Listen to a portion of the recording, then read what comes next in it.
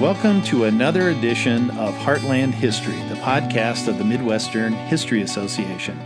I'm your host, John Lauk. Our show is produced by Aaron Babcock. Today our guest is Mark Soderstrom. He is a professor of history at State University of New York, Empire State College.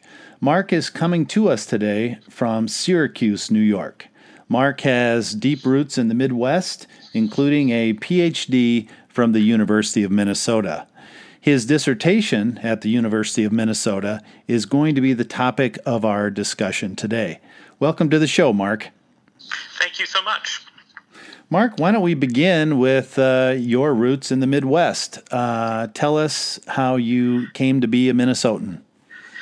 Well, I was born in Missouri to a family from Illinois and Iowa, and moved to Minnesota when I was 18, and lived in Minnesota most of my adult life until I got a job in Wisconsin in 2004, and then a job in Syracuse, New York, 2005. And I've been here in upstate New York ever since, and ironically, not that far away from the birthplace of some of the names at the University of Minnesota that we will be talking about. William Falwell was born not that far from where I live. Great. So William Falwell was the president of the University of Minnesota and the author, as I recall, of a 4-volume history of the state of Minnesota. Is that right? You know, I'd forgotten about the 4-volume of State of Minnesota. I used to have an office in Falwell Hall, so I always think of him. He was the first president of the University of Minnesota. Right. No, I think, as I recall, he wrote this massive multi-volume history of the state itself, which is very impressive, given how busy university presidents are these days. I'm not sure how he pulled that off. No idea either. I think from my time in the archives and the letters, there was a different culture for better and for worse. Well, let's talk about your time in the archives. You went to college at Metro State there in the Twin Cities of Minnesota, and then went on to earn a master's and PhD at the University of Minnesota in history. And you decided to write a dissertation about what was going on at the University of Minnesota back in the teens and 20s and 30s. Tell us how this project began and tell us how it unfolded. Well, when I was in school at Metropolitan State University, I was interested in local labor history, and I was interviewing local labor activists, and I'd anticipated going on as a labor historian. I interviewed a man named Reginald Harris, who had been part of the formation of the Brotherhood of Redcaps and a dining car worker, worked with Pullman porters out of St. Paul, and found he had been a student activist as well as a member of Meridel Lesueur's writing group at the same time when he studied writing at the University of Minnesota, and was a founding member of the Negro Students Council, which fascinated me. So I went in, that's what drew me into the university archives, where I found that what Reginald Harris had been organizing against was segregated housing at the University of Minnesota. And I began to read the president's papers, and what was extremely confusing letters back and forth. It's the amazing thing of the archives is trying to understand what's preserved and why, and to understand it in its context. And I sat on those letters for a number of years until I think I was working in graduate school with David Noble and David Roediger and Hy Berman, and I felt like I began to develop enough of an idea to begin to work on them, and slowly I moved from being a labor historian to working on Midwestern culture and sort of a Midwestern intellectual history at the University of Minnesota. What do you think about the previous work that had been done on the history of the University of Minnesota, if indeed there had been much work on this before. I mean, were you the first to use some of these letters? Oh, I believe I was the first to use these letters, because these are not always very complimentary letters towards the University of Minnesota. James Gray and some of the other early historians wrote "Throw Wide the Door" was an early work. There was another history of the University of Minnesota. These were primarily hagiography comes to mind. But the University of Minnesota did great work, and these were very, very praising pieces of work that almost served as promotional materials.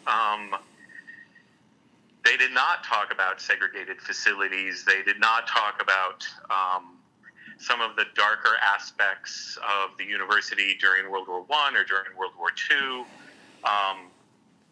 And so in large part, I believe I was one of the first to get into at least publishing the president's letters around the issue of housing segregation. And some of the boxes, I'm sure I was the first person, since the box was closed, from just the mold colonies that came forth when I opened them.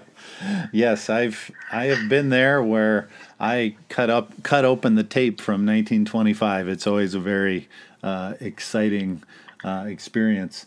Let's go back to this book you mentioned by Gray, this history of the University of Minnesota. Throw Wide Open the Door.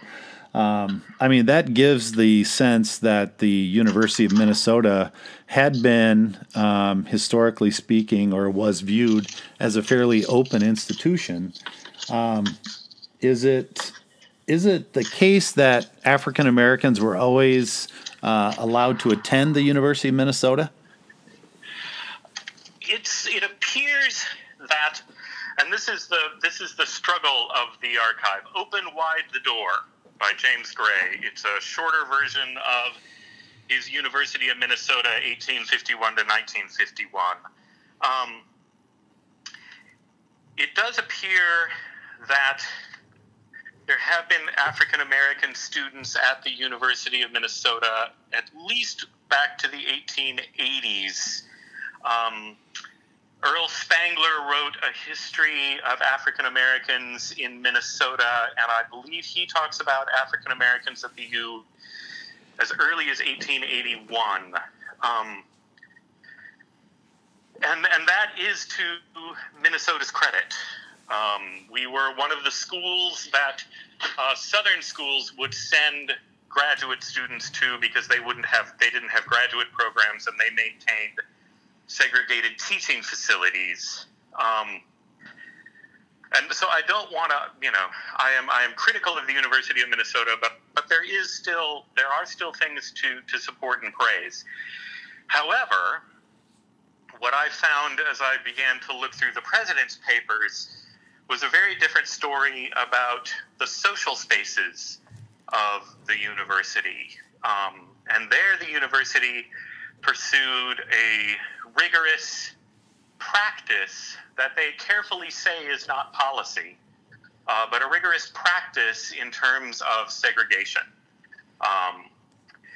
And I think it's key. This was the tension to try to understand as an intellectual historian of what in the minds of these administrators made this make so much sense, when from a perspective of reading this in the 1990s or the 2000s or the 2010s, it just seems wildly contradictory. Well, let's talk about the social spaces that you examine in your dissertation, and let's become a little bit more specific. So, at the University of Minnesota, if you were a student, say, in 1910, where exactly did you live? What was the housing situation for students? 1910 is about the time that Sanford Hall will open up for women. So there will be women's dormitories. But in 1910, most of the housing is going to be in off-campus rooming houses that are approved by the university administration, inspected and approved, or in your own home or some other private accommodation. The university dreams, the administration dreams for a very long time, it's a goal of theirs to be able to build a dormitory for men. And they finally achieved that. They built that dormitory and opened it in 1931, called Pioneer Hall.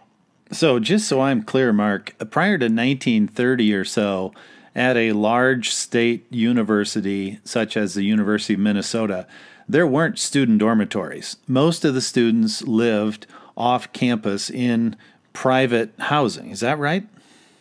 Yes, approved rooming houses that the university oversees, but yes, private houses run by individual landlords for all the male students until they opened the dormitory in 1931.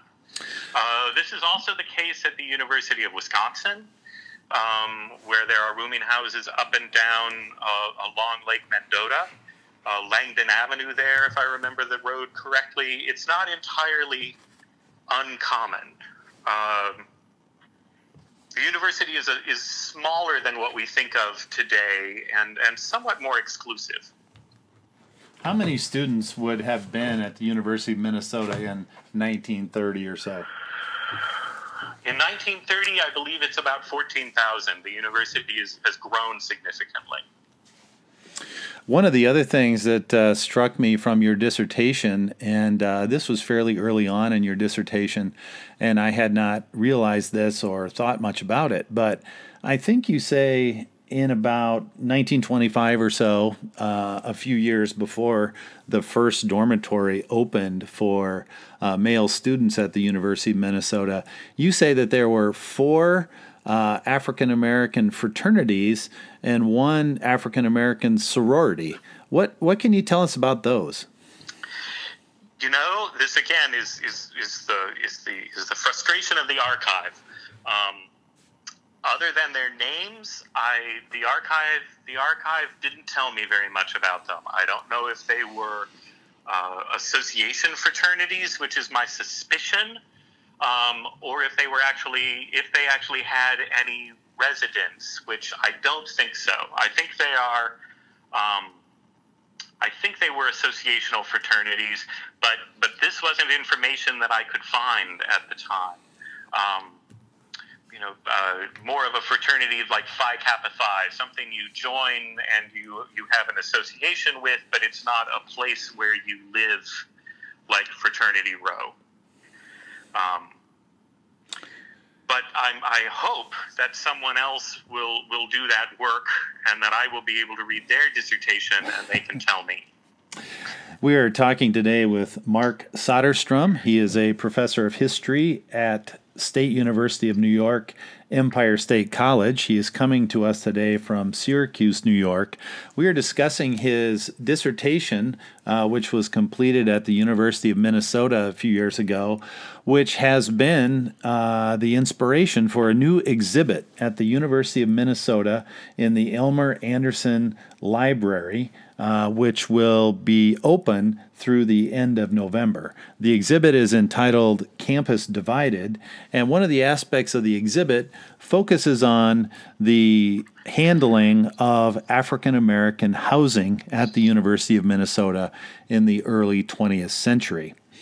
Mark, let's go back to the opening of the very first residence hall at the University of Minnesota. You mentioned it was named Pioneer Hall and opened in 1931. I can remember driving by it when I lived in the Twin Cities. Tell us about the opening of that hall and how exactly it was that the administration handled the question of whether African Americans could or should live in Pioneer Hall. Well, it is the opening of the first men's residence, and we are talking about sexist administrations at the time. The men's residence was more important to to people like Kaufman and Nicholson really than Sanborn Hall, which was a women's residency, which had been open for a number of years before. But the men's residence was really their jewel. And it remains a beautiful building. And I think the important thing to remember is the name, right? It is Pioneer Hall. And it really, from the administration's viewpoint, the pioneer is the figure of the ideal Midwestern citizen. And the pioneer, from the administration's viewpoint, is raced, right? The pioneer is always thought of by the administration as white. And they want virtuous pioneers on the new prairie that the university is creating, the modern Minnesota, such that a young assistant professor who will later write an amazing history of Minnesota, Theodore Blagan, is assigned the task of researching every pioneer's name, because each room is going to be named after a particular pioneer. Young Theodore Blagan has to go through and make sure that each pioneer is appropriately virtuous, that there can be no taint with the rooms named after these pioneers. The administration sees this not just as a place where students are going to eat, sleep. They really see the dormitory as a unique opportunity for a kind of social pedagogy, a social teaching. Pioneer Hall is envisioned as a citizen factory. They're going to create the ideal citizen in Pioneer Hall. They set up a complex guidance system in which there are guidance counselors who aren't there to tell you what to do as a resident, but they're there to talk with you and to get you to convince yourself to do the right thing. They're there to create that ideal Republican vision of the self-controlled, virtuous citizen. Down to the level of they are there to teach you how to save your money to date. They're specifically there to teach you to date the right kind of girl, and to warn you if you're dating a floozy. They're here. They really are here to create an ideal sort of middle class householder. The ideal citizen for the future state of Minnesota. So the social space the importance of the social space is really not to be underestimated. They also organize dances between the nurses who, until 1933, live in hospital rooms, until the formation of Powell Hall, which is a nursing dormitory, and they coordinate dances with the women's dormitory to teach young men how to associate with men in the dormitory and how to associate with women in social functions. And the university administration fervently believes that this kind of inculcation of Republican virtue requires a homogeneous space. I studied with David Noble, so I was used to thinking about the sort of sacred space of the nation. And for the administration, when David Noble talks about a sacred space of the nation, they really believe that it should be pure and that that homogeneity is necessary for harmony. And they think the inclusion of African American students will destroy this potential of the social lessons that they want to teach. And they have no idea that African Americans are actually going to want to live in the dorm. It's not there is no blank for race on the dormitory application the first year that the application goes out. The second year, there is. And so they're in a tricky position when John Pinkett Jr., an out-of-state student from Washington, D.C., is actually set to live in Pioneer Hall on its opening day. And that sets off an 11-year struggle to try to integrate university facilities. Let's talk about John Pinkett Jr. Very, very interesting story. And from your dissertation, you talked a little bit about the backstory of Pinkett's decision, or I should say the decision of his parents and some of the people that his parents were connected to, about their decision to send him to the University of Minnesota. Can you explain the backstory on that? Well, it's again, it's a wonderful historical problem because everybody has a different view on John Pinkett Jr. Kaufman gets a protest letter from John Pinkett's father. Mark, just to interject here for our listeners, when we talk about Kaufman, Kaufman is Lotus Kaufman, who is the president of the University of Minnesota during these years. Yes. And we're trying to sort out a little bit about the background of Pinkett's decision to matriculate at the University of Minnesota. Yes, when you spend so many years with these people, they become sort of present in your mind. Lotus Delta Kaufman. I always loved his name. I wonder about his parents, but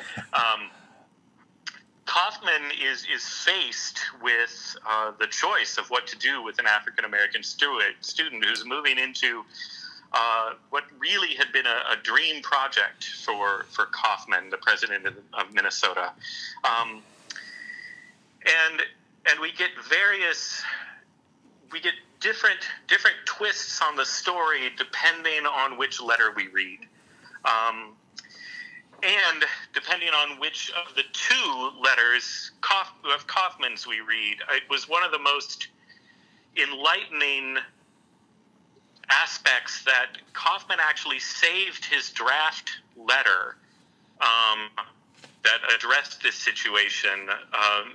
L.O. Smith was Lena Smith, who was one of the first African-American women lawyers, I believe the first in the state of Minnesota. And she was the head of the NAACP. After Pinkett is expelled from Pioneer Hall, she writes a letter to President Kaufman, and John Pinkett's father also writes a letter to Kaufman protesting this administration's decision. And Kaufman writes a draft letter and then edits it in colored pencil, and then has a finished letter to L.O. Smith addressing the controversy. In the draft letter, it's clear that Kaufman himself spoke to John Pinkett Jr. personally. The president of the University of Minnesota came to meet a freshman in a dormitory room, and a single dormitory room. He wasn't going to be sharing. It wasn't a double. He would have been in the room alone. And here is this young man with the president of the university coming in to talk to him directly. I can't imagine it. According to Kaufman's draft letter, John Pinkett Jr. didn't want to live in the dormitories. He was being pressured to live in the dormitories, and he was very happy when Kaufman arranged for him to live somewhere else, because he would have been, in Kaufman's words, alone with 250 white boys. Now, if you've ever lived in a dormitory, I don't know how anybody's alone. But the other letters make no mention that there was any pressure on Pinkett. They make no suggestion that he was an outside agitator, which is a common accusation. And instead, about the fact that he slept in that room that night and woke up to find that his luggage had already been moved to the Phyllis Wheatley house, where he was moved the next day. And this then sets in motion a decade-long struggle between student organizations and the NAACP and the Ermit League and the St. Paul Recorder and the Minneapolis Spokesman around the issue of segregated facilities at the University of Minnesota. And this isn't the first. In 1929, there had been a rejection of a nursing student at the University of Minnesota, and they write a letter. Homer Smith from Minneapolis, an African-American, writes a letter protesting again to Kaufman, and Elias Lyon, the dean of the med school, writes a letter for Kaufman to send, justifying the rejection of an African-American nursing student on the grounds that if a student were to come to the University of Minnesota and wanted to study orange culture, we would have to say we have no orange groves. Likewise, we have no black hospitals here, so she should go to Chicago or somewhere where she can work on members of her own race. So the social space is the dormitory space, the places where you might meet your potential marriage partner, the places where you learn what socialization is, but also intimate space, body intimate space, nursing practice. And the University of Minnesota does educate African American education students in teaching, but those African American students are not allowed to do student teaching because there are not black only classrooms in Minnesota. So it's a very complicated system that the administration holds as a natural common sense in their minds about who belongs where, and what the natural hierarchy is, who belongs where up and down, and who belongs where horizontally in space. And the administration have a very naturalized map that makes perfect sense to them, and they don't really they don't think about these things critically. This kind of racism is grounded in their common sense. It is a common sense that the Urban League, the NAACP, the Spokesman, the Recorder, various student groups don't share, and the administration don't seem to understand why it isn't just self-evident to everyone, their decisions. We were talking today with historian Mark Soderstrom about his dissertation about African Americans and the housing policies of the University of Minnesota in the years prior to World War II. I just wanted to point out for our listeners that there is also an exhibit at the University of Illinois that is currently going on. It was opened this spring, called the African American Student Experience at Illinois, the Early Years, which deals with many of the same issues.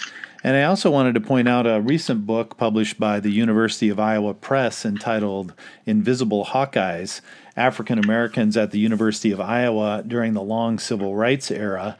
And this collection is edited by Lena Hill and Michael Hill. Back to Mark here for a second. I wanted to follow up a little bit on John Pinkett Jr. I seem to recall a reference in your dissertation, although it could have been in the exhibit that stems from your dissertation now running at the University of Minnesota. I can't remember exactly when, but I seem to recall some discussion of John Pinkett's father being involved in, I think, the NAACP and sending his son to University of Minnesota to sort of test these policies and to figure out exactly what they were. And you had mentioned this letter that President Kaufman wrote in which he talked about Pinkett saying he was pressured to live in the dorm. Can you clarify that a little bit for our listeners? I think that's a really open question in the archive. Unless somebody has found documents since my search, and I felt like I lived several years in Anderson Library looking at this stuff. John Pinkett Sr. is, I believe, involved in the NAACP in Washington, D.C., which is an important site. The Washington, D.C. had been a pretty integrated town. The federal bureaucracy had been multiracial until the election of Woodrow Wilson, who, on the one hand, was the president of Princeton, but really came from Virginia and was a Southerner.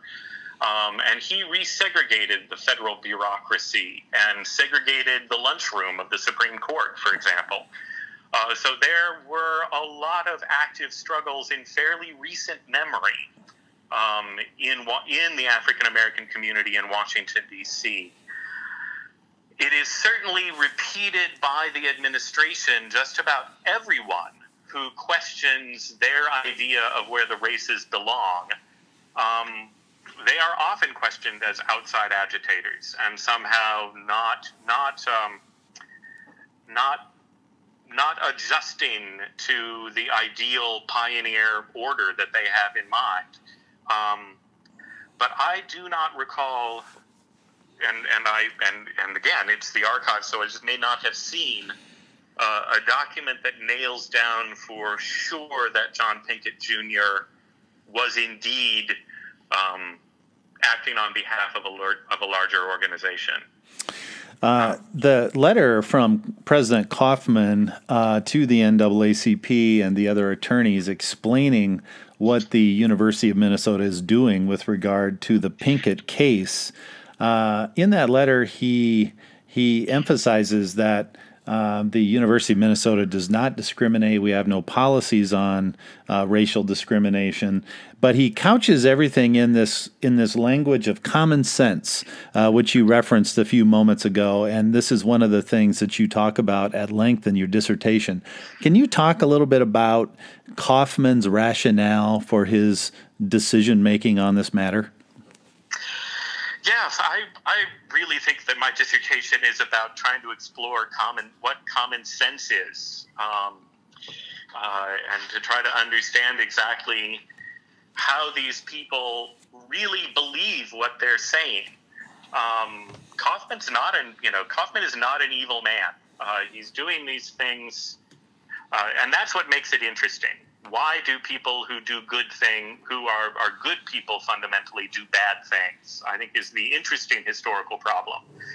Bad people doing bad things is a very simple historical problem. In part, he really believes putting people in their appropriate place isn't discriminatory. That he really believes, and in several places says, that keeping African American students out of social spaces is not discrimination. It is not prejudice. And he specifically says this is not prejudice. It prevents the rise of prejudice.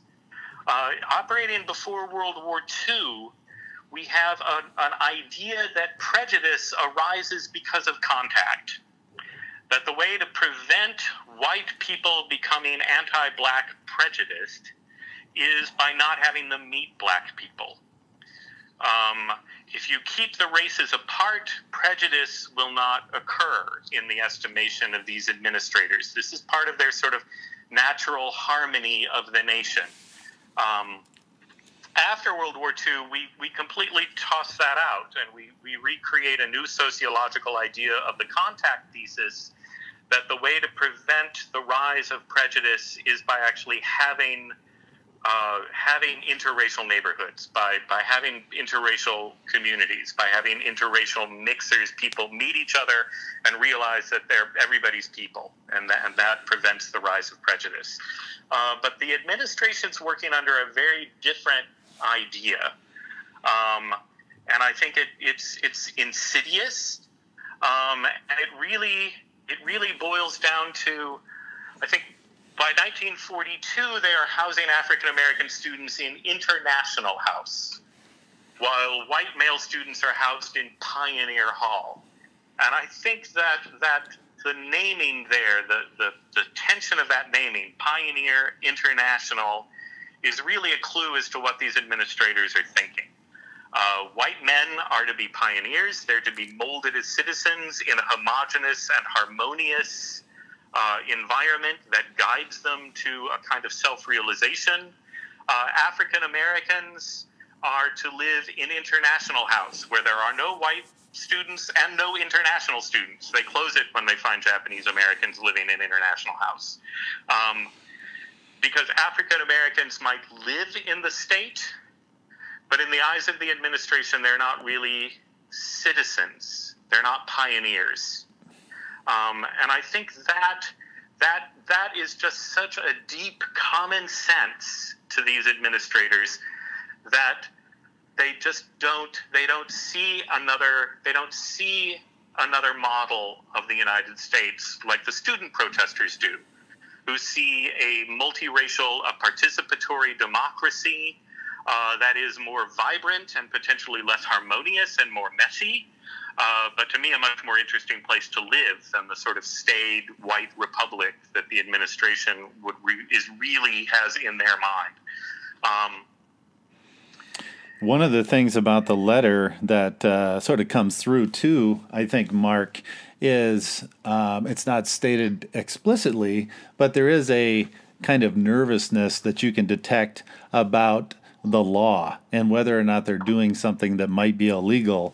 The president notes a few times that the Constitution of Minnesota and Minnesota statutes prevent racial discrimination in housing, and they seem to be sort of tiptoeing around that, aware that they could potentially be in hot water legally. And of course, they are dealing with lawyers in terms of the NAACP and the other people you mentioned. So I think that's one of the interesting tensions in the correspondence too.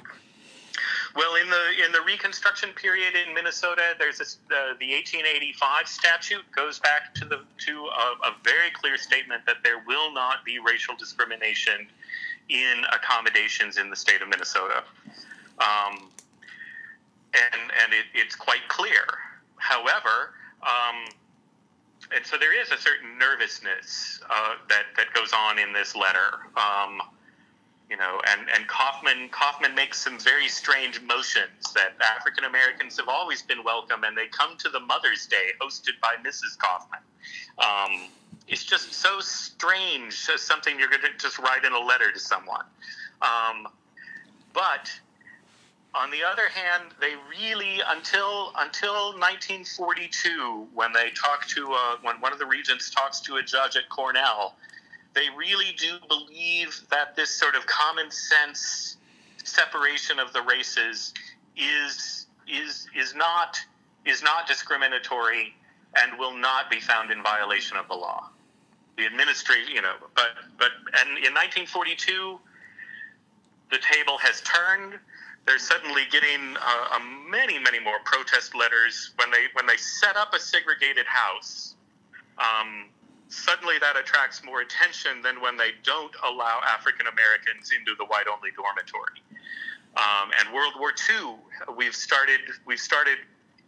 become involved in World War II. There's a changing mindset in the early 40s. And one of my favorite letters is from the Chicago Negro History Club. And they write a letter to President Coffee at the time protesting an international house is a democratic house. A segregated house is a Hitler house. Don't be a Hitler, be an American. And suddenly this idea that the republic depends upon a kind of racial purity and a kind of segregation doesn't hold much water anymore. Right. I think the historiography of the last 20 years on the impact of World War II on race relations has been very impressive, and it obviously was a huge turning point. I want to turn back to these social spaces just for a second and ask you, beyond the dormitory, was there any evidence of discrimination or segregation, I should say, when it came to, for example, the student union, or what classes could be attended, or sports? I have read a recent book on the University of Iowa and their efforts to integrate African American players into sports programs, etc. And I'm just wondering what was going on at the same time at Minnesota. Oh my, there's several more dissertations there. If any graduate students are listening, there's work that needs to be done. There's anecdotal evidence that, particularly in basketball and in football, that Minnesota and other Big Ten teams benched their African-American players when they play below the Mason-Dixon line.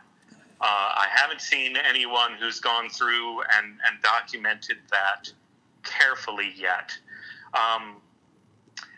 The origin of the pig that is exchanged between the Minnesota and Iowa football team, depending on which team wins every year, actually goes back to a racial incident where the Minnesota football team so battered the African-American Iowa running back that he had to be carried off the field in a stretcher. And the two governors recognized that this was racially motivated, and set up sort of a meeting together and denounced racism. And that was Floyd Benson. As we mentioned before, student teachers, there are no African Americans who can go into student teaching. For quite some time, African American nursing students are banned because of the necessity of treating white patients and living in what would be interracial housing by default in the hospitals. The dormitory segregation, of course, and there's another instance, and it just fled my mind. But yes, there's a good deal to show us that there are difficulties in a lot of different kinds of social spaces. In the early 40s, at this I found the documents for just recently. There's actually correspondence back and forth between the director of Kauffman Memorial Union and the director of the new student union at Cornell, Willard Hall, on what kinds of strategies do you have for limiting Jewish student participation? They annoy the other students, and we'd like to try to limit them, particularly in the summertime. And I have those documents, and I'm still just working through them, and even I am sort of agape at them, and I haven't made sense of them entirely yet. But so there is indeed a deep system by which there's complicated layers of different kinds of social spaces that are segregated. Well, on the flip side, you have these wonderful student organizations that are experimenting, and the Council of Negro Students, one of the first things they do is they accept a toboggan party from the American Students Union. So you have students who are creating interracial socialization spaces in sort of a direct antithesis to what the administration thinks is best. Let's talk about your theoretical orientation when it came to the dissertation. I was reading through the first couple of chapters, and it's very much oriented toward critical theory and Foucault and Derrida. Can you tell us about your decision-making when it came to theory and method behind the dissertation? Well, now I've got to confess I avoid Derrida. I do avoid Derrida, but Saussure and Foucault, I found Foucault to be immensely useful in approaching the larger project of trying to explore how people organize the episteme, their mentality, how people organize this as a logical and sensible system in their mind. So issues around language and language choices as they connect to material practice were very important to me, and I think those aspects continue to really be important in my work. How do we construct ourselves? How do we recognize who we are in the world? Part of that is the language that we use to describe ourselves, part of it, and that intersects with the materiality of how our daily life is organized. So to me, Foucault made a great deal of sense, and some of the other pieces of this dissertation that we haven't mentioned is the ideological components and the practices of race science that support these segregation ideas in eugenics and racialized medicine, racialized anthropology. So Foucault, I think, was really sort of my go-to theoretical underpinning here. Very good. We have been talking today with Mark Soderstrom, a professor of history at the State University of New York, Empire State College. We have been talking about his extensive research and work on race relations at the University of Minnesota in the early 20th century. Mark's dissertation was the inspiration for a new exhibit at Elmer Anderson Library at the University of Minnesota. This exhibit is now being shown in the Atrium Gallery through the end of November. Mark, congratulations on all the work you've done, and congratulations on a very impressive dissertation, and thank you for joining us today. Thank you so much. It was an absolute pleasure.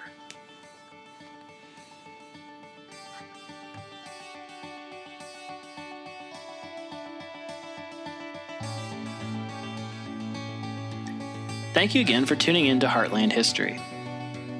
If you would like more information about the Midwest History Association, visit us at midwesternhistory.com. You'll have access to information about memberships, news about upcoming conferences, calls for papers, and panel proposals related to Midwestern history. You might also be interested in subscribing to the print journal Middle West Review or reading our online journal Studies in Midwestern History. Don't forget to follow us on Twitter, and you can find us on Facebook.